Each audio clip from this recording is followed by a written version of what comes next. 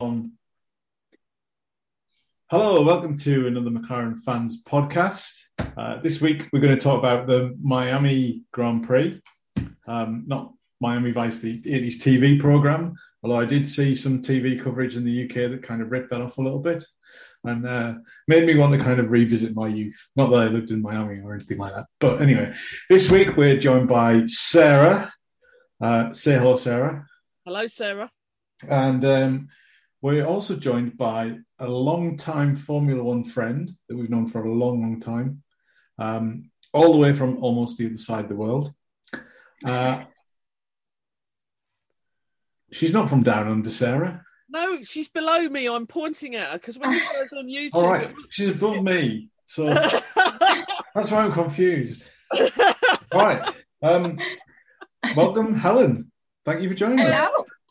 Thank you for having me. That's no problem at all. Now, you've been an F1 McLaren fan for a while? Many years. We were just trying to think, and I can't actually remember. For as long as I've known, I've been a McLaren fan, a Formula One fan. Yeah, well, it's at least 10 years since I kind of met you guys. Is it about 10 years since I met you guys on a pit walk, or was it after the race somewhere? Yeah, and I was trying to think because I've been to a couple of races that you guys have been to. I know we've all been to Monza together. Barcelona. Yeah. Abu Dhabi. Yeah, I think maybe we've done that separately and met each other.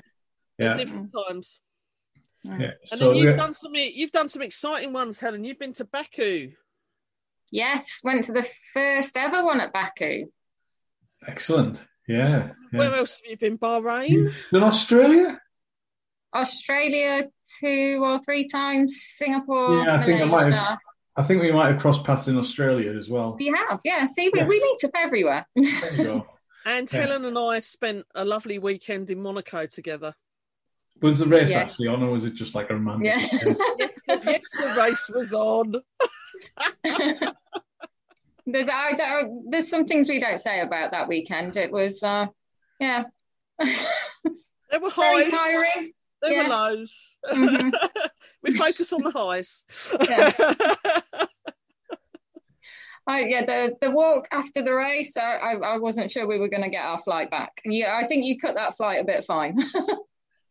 Yeah, like everybody thinks that the world of F1 is glamour, and sort of all these sort of Paddock Club and everything else like that, and champagne by the trackside.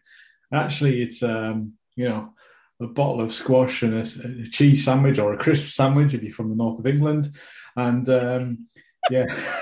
wrapped in cellophane, a kind of pop, and then we all scramble back for a train to try and get the cheapest flight back to wherever we came from. Monaco was the yin and yang because Helen and I were in the Fairmont looking down at the hairpin one day, drinking our very nice cocktail that Mike paid for, I seem to remember. And then we were climbing up the hill on Rocher, the rock, in the cheap seats on Sunday. And she'll always remember me walking into a rubbish bin on our way back to the apartment. Yeah. And when you say sitting in our seats, I don't remember it being a seat. It was just the muddy, rocky ground. It was indeed. But hey, we've experienced all of the different ways of doing F1, so that's good. Yeah. Mm-hmm. So talking of a street circuit that might be quite expensive to go to, that segues nicely into Miami. Yeah, welcome to Miami. Now let's talk about that first thing that you said there. It might be expensive to go to. Now I don't know about you guys, but I looked at tickets. I was like, can I go to Miami? Let's go. And then I saw the ticket prices. It was £500 for Friday. McLaren Doggo's going to like this. Rain's here. We've now got another dog on the podcast. And the dog has just left the podcast. Disgusted. She doesn't want to talk about Miami. That's what she thought of the race. Yeah. So $500 I think it was for the Friday. Yeah. $800 for qualifying and race day. Do you know what it feels to me? It feels, and it's not just Miami that I've seen this. It's other tracks as well. Budapest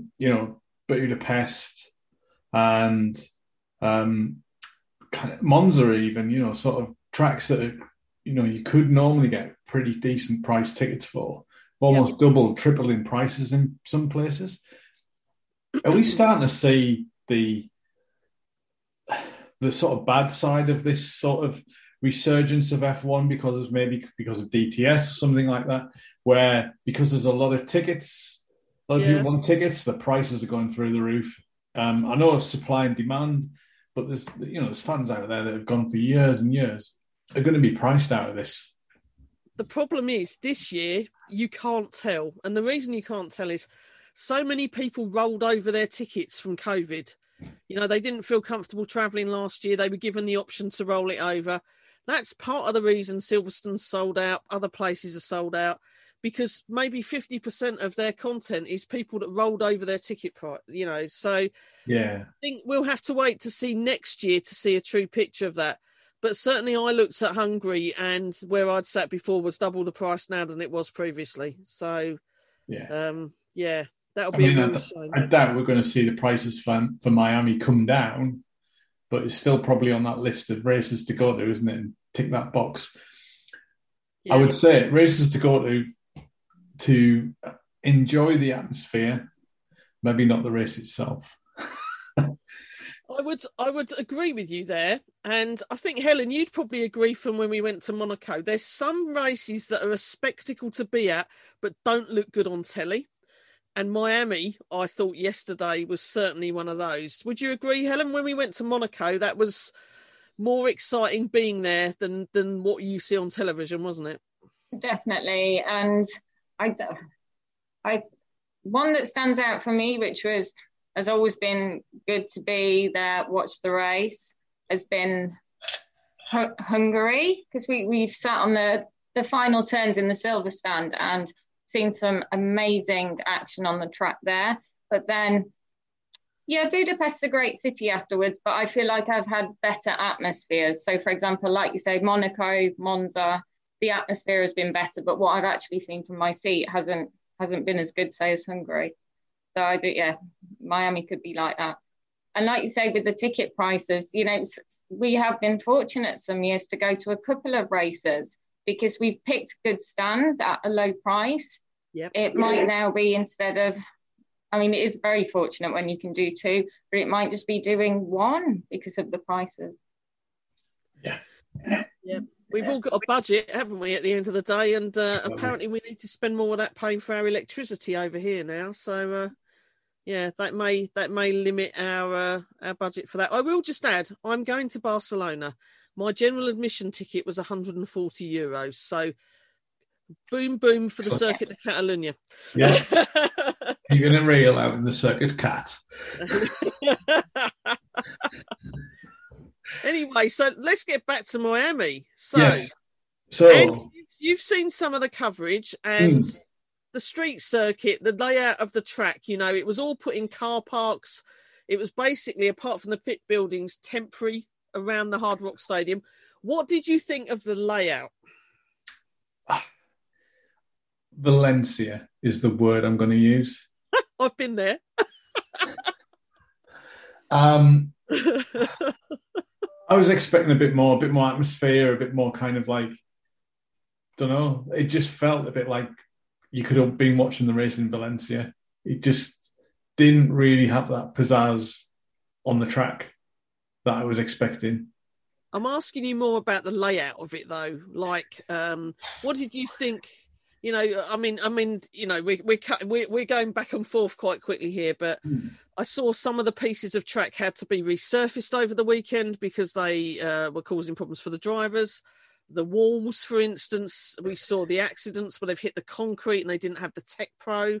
Yeah. Did you have any thoughts on the actual layout of it? I mean, these things all evolve over time, don't they? So next year it'll probably be a lot better.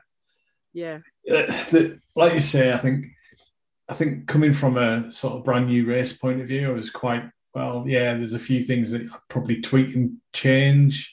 I'd like to see maybe a few more faster corners or something like that. But I think the point that you made there that stands out for me was the concrete barriers. And was it Saudi this year that Mick Schumacher smashed into the concrete barrier? Yeah, Jeddah. You know, it's becoming a worry for me because, you know, we seem to be putting these in a lot of circuits where drivers are crashing into them.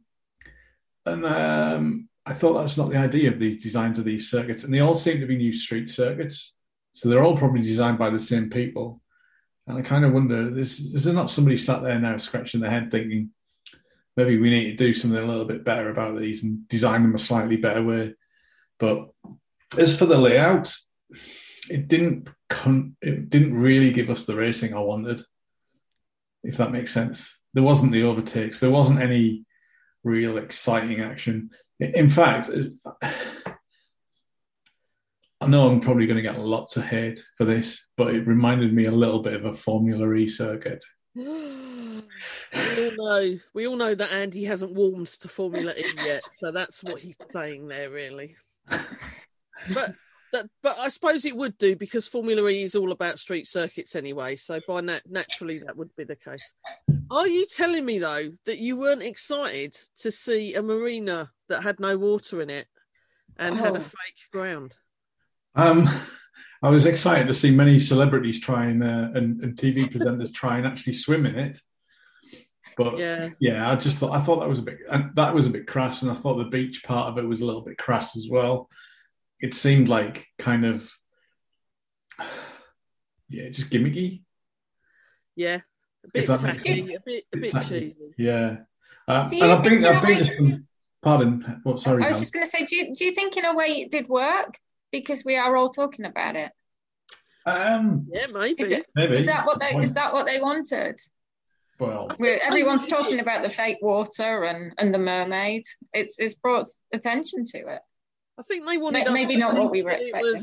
It was huge. It was the biggest thing they'd ever put on, and I think, you know, that was the American side to it. They wanted it to be the biggest spectacle, and maybe that's nice. But when I'm watching a racing car and they cut away to show me a woman dressed as a mermaid sitting in a pool, you know, as an F1 fan, I'm more interested in the cars. You know, I'm going to be controversial here to probably a lot of our male listeners out there, but I remember years ago where they had a tendency to cut away from the cars to sort of drivers' girlfriends, wags or whatever, right? Let's call them wags or whatever the term is. Yep. In the garage, it infuriates me when they do that. I'm not that bothered. I don't want to know who Tiffany Cromwell is. Who is she? What is she doing there? And yet you know her name. Only because she's a cyclist and I follow cycling as well. Yeah. That's it, right? But, you know, I don't want to know whether the Kardashians are in the Red Bull garage or something like that. Really, absolutely no interest to me whatsoever. And probably isn't to the sort of average Formula One fan. But yeah, I was quite happy to see David Beckham in our garage at one point. I was like, oh, he's in McLaren. Yeah, that's only because I felt competitive about which team was he with, you know. That's all right, okay. Yeah. I can see that. But, you know, it's like, do we really need that as part of the coverage? I guess they're just trying to promote it a bit more and make it a bit more razzmatazz. But, I mean, do it when there's a break in action or something like that. But they've got a real tendency in F1 and FOM to sort of like cut away, and then you come back and, you know, something big has happened on track. So, and particularly, I don't know, Helen, did you see the opening ceremony at all? Did you see any coverage of that? I saw the grid walk. On Thursday night they had this opening. Oh no. I did, because of the time difference. The first thing we watched was the grid walk. Sorry. So they had a DJ. They had the drivers on stage. They had the W Series drivers on stage, which I thought was nice because they were part of the weekend too. And then they kept cutting away to the fans who were watching, most of whom looked like they were models, not fans. And that appeared to be, you know, what you've just said, Andy, about cutting away to look at women in the garage kind of thing. There seemed to be an element of let's make everyone look super glamorous, you know. It was... Yeah. It didn't feel real. And let's go back to that word I used earlier before. Tacky. Tacky cheesy. tacky and And cheesy. do you know what? I actually wrote down on one of my notes here, all fluff and jazz, no substance. Is that a northern sort of saying? Not really, I don't know. But that's kind of my sort of how it kind of felt. All this razzmatazz, everything else like that. But actually, when you got down to it, the race was pretty crap. Now, Helen, you started saying about the grid walk, which I've seen lots of articles about today in normal press. So the grid walk seems to have transcended F1 fandom and seems to be in the Independent, the Guardian, the Times, all these other places. So what did you think of the grid walk when you watched it? I have never seen so many people and never seen Martin struggle to move about. Yeah. I felt so sorry for him. There's so many celebrities on there, but you didn't see anything of the cars or the drivers. And I know they're in their zone and they might not want to be interviewed, but the camera, it normally picks up something. But it was just, I guess, a bit like the guest list of the Met Gala or something. And do you know what? Some of the teams were having trouble moving around the cars, doing their setup, everything they needed to. I saw Red Bull, David Beckham's in the middle having a photo taken. There's all this stuff going on. That's their preparation for a race. I think aside from all the spectacle, we need to remember this was a motor race that was going to happen. All these people wandering about, having a good time, having a look at things. That's great, but you're right. The grid was totally full, and I think that may have caused problems. Yeah, I'd love to hear from someone in the team whether it, inhibited their work or anything like that. Yeah, I pointed out the drivers, but yeah, you're right. The rest of the team as well. They've got a job to do. They need space to do it, thinking time. Yeah, it's their last opportunity as well as a team to do something about anything on the car. Yeah, definitely. One celebrity I will call out is James Corden, who is a bit Marmite because people seem to love him or hate him. But I have seen he spent the whole weekend with McLaren filming, some of which looked a bit cheesy, as we mentioned. But some of it, will be quite fun to see that he was doing pit stops. He was putting Lando and Dan through their training paces. The crop tops didn't do it for me, but I look forward to seeing that when that's on, because at the end of the day, it's a bit of publicity for our team, isn't it? So it's good. It's good to spread the word. More McLaren fans out there in the US. Thank you.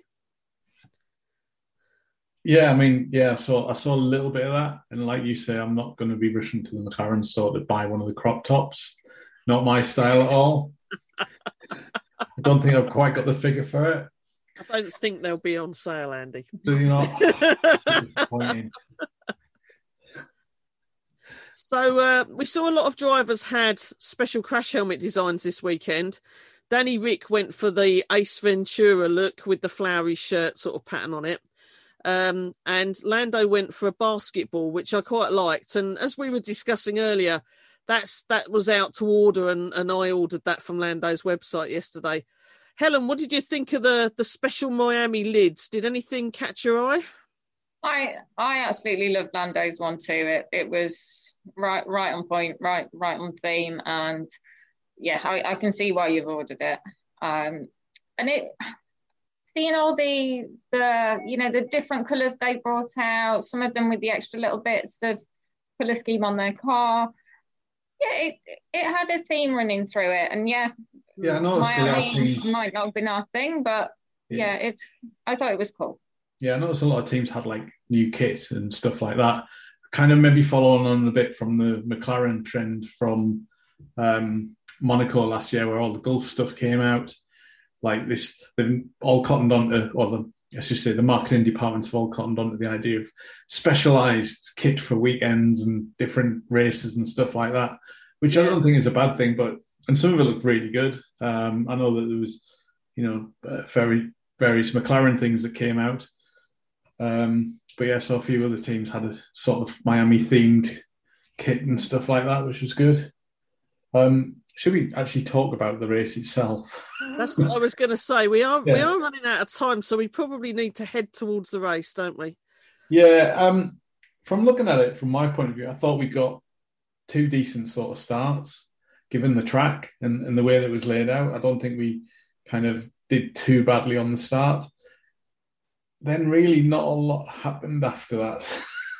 I'm struggling to kind of really sort of pick out any sort of bits and pieces. I know that the only thing I've kind of got on my notes here is that we seem to really struggle after Lando's pit stop. We seem to put him back out inside. And I can't remember who was behind. I know Magnussen was one of them, Gasly another, and he was just stuck in a DRS train after that. He was. You're right. He got stuck at the back of that DRS train, but I think what happened was, as he exited the pits, his tyres weren't up to heat, and there was just a moment where, you know, one of the three cars was ahead of him, and then gradually they all overtook him because it just took a while for him to get the hard tyres up to heat at that point. And we saw that with some other drivers too. It's probably worth touching on the pit stops there as well, Andy. Sticky nuts, that's my comment to you. Sticky nuts. I think that's the title of the podcast for this week, isn't it? Well, so Crofty called it out in the commentary that when we're at a hotter circuit, we often see people have random pit stops where the guns can't get the nut off or they get things stuck. So sticky nuts seems the appropriate comment to make. That wasn't just us. That was a lot of teams that were having random pit stop issues like that. But I know you are a lover of pit stop critique, so I thought you'd be all over that. I kind of feel that I can't really beat them up about it, given that they've done so well this far with the pit stops and stuff like that. And it seems to be, you know, an environmental situation with the heat. So you can't really, you know, I think we got the cars back out on track in a reasonable amount of time. You know, we didn't end up like a Bottas in Monaco where, you know, you've got your nuts stripped, which is never a good thing to happen. Oh, sticky nuts, nuts stripped. I'm allergic to nuts, so all of this talk is bad for me. But yeah, it's the humidity. It was the humidity as well. Yeah, I wonder if they've changed sort of how the wheel guns and the nuts work this year because of the new tyre size. That'd be quite interesting to find out. Or is it the same idea as what they had before? It looks to be the same sort of fittings. But as I say, we've had really good pit stops before now. So the fact that there were a lot of teams having those problems, I go back to my initial comment, sticky nuts. Yeah. Now, so we had that. That was kind of a moment of significance in our race. Yeah. I think Dan kind of was a bit hampered after quality and getting a grid penalty. Kind of didn't really help him in the race because it wasn't really an overtaking track, so he didn't really get to climb up the order that well. And then was it lap 43 where I've got 41 in my notes. 41, yeah. Yeah, I mean, I was shouting at Gasly, but to be fair, when he rejoined the track, he'd got damage that he'd sustained from Alonso hitting him. We said there were areas of the circuit that were blind, that drivers couldn't see very well. He wouldn't have intentionally hit Lando. And you saw a Haas go by, you saw another Haas go by. Most of Lando went by, 3/4 of Lando, and then he just caught that rear wheel. What was kind of shocking for me was the wheel came off. Not the wheel, but the tyre came off the wheel. Yeah. And then rolled along the track. And I've not seen that happen. I've seen whole wheels come off because they've not been fitted back on properly or something like that, but I've never seen. I think the tyres used to strip themselves a few times, didn't they? And they kind of like sort of disintegrate, but I've never seen like a whole carcass come off and just roll down the track It must have been something unique to the way it was hit, I think. But Helen, were you awake when that accident happened, or were you dozing off? No, I was. I made it to the end of the race, and it was just terrible luck. And we briefly chatted about this before we came on. It got to the point in the race, and a lot was, will there be a safety car? Won't they? Because it would have made it a bit more interesting, but we didn't want it to be our driver. Yeah. The safety car came out. Yeah. Not that you should be wishing for a safety car, but even Martin Brundle said it. he said we need a safety car to brighten this race up. So, yeah, it kind of jinxed it, didn't it? And unfortunately, Lando had been on a 15-race streak of finishing, which was joint highest on the grid. And that's ended that now. But, again, the positive to take from that is how well were we doing that one of our drivers was consistently finishing for 15 races in a row? You know, it's a glass half full situation there. Look at the positives. Exactly. And I think, you know, you got to remember it's still early days in this new regulations. There's a lot of things we're going to be learning about the car. Yeah. Look at where we were in Bahrain, not even 3 races ago. So, you know, to where we are now, we've got a more competitive car. We're moving forward. I hope there's an upgrade for, is it Barcelona next in 2 weeks? Yep, I'll be there. Yeah. I expect pit side reporting, Sarah. Did I mention that I'll be there? I might have mentioned that. Yeah. And then you know, I think there'll be some upgrades coming there for us, and we'll see. You know, I'm hoping that we make some more progress. I'm not going to make a wild we're going to jump and challenge Ferrari and Red Bull, because I think it's a Ferrari and Red Bull fight this season, and that's it. They will go all out at the front. Yes. Tell me one thing before we finish up for the day. Yeah. What did you think of the biggest podium that we've ever had in Formula One? Did you like it? I was waiting for the guys from Chips to appear on the motorcycle parade. For those of you who don't know, Chips was like a 80s TV American cop show. Don't know what Chips is, Google it, people. Yeah. But that police escort with bikes, they look like that. Yeah. And we all wanted one of those bikes when we were a kid. Still do. Yeah. So tell me, why is it that they made these Pirelli American football helmets, and that whereas I thought the Stetson they did in Austin the first year was really cool and I wanted one, I looked at those helmets and thought, bloody hell, they're awful. Well, the worst, I thought it was a great idea. However, the worst thing was it covered the driver's face. Yeah, it's not very well thought out, is it? No. So. And were you awake at that point, Helen? No. But now I am going to go and Google this. Yeah. I think whatever you do, just don't put drivers' helmets in the Google. We've done that before. Yeah. Helen is in Dubai, so we'll have to let her off for being asleep at that time because the hours were very unsuitable for her. Right, great stuff. That's all we've got time for this week. And time flies when you're doing this. Helen, thank you very much for joining us. Hope you've enjoyed it. Thank you so much. I did. Thank you. Great. And good to catch up with you after all this time. And Sarah, until the next race, which I'm not sure. Are you going to be there? I'm not sure if you mentioned that. I'm not sure if I've mentioned it, but I will be in Barcelona for the next race. So anybody that's out there, hit me up on Twitter. Tell me where you'll be. It'd be nice to meet up with you. Yeah, and if you get a selfie, the first person that gets a selfie with Sarah in Barcelona, we're going to send you a McLaren Fans Cast mug. Oh. There you go. This may be a poison chalice. It might be. Right, great stuff. Right, next race, Barcelona. We will be back after that, dissecting all of the race and trackside food from our very own Ted Kravitz, Sarah, which will be trackside. So until next time, goodbye.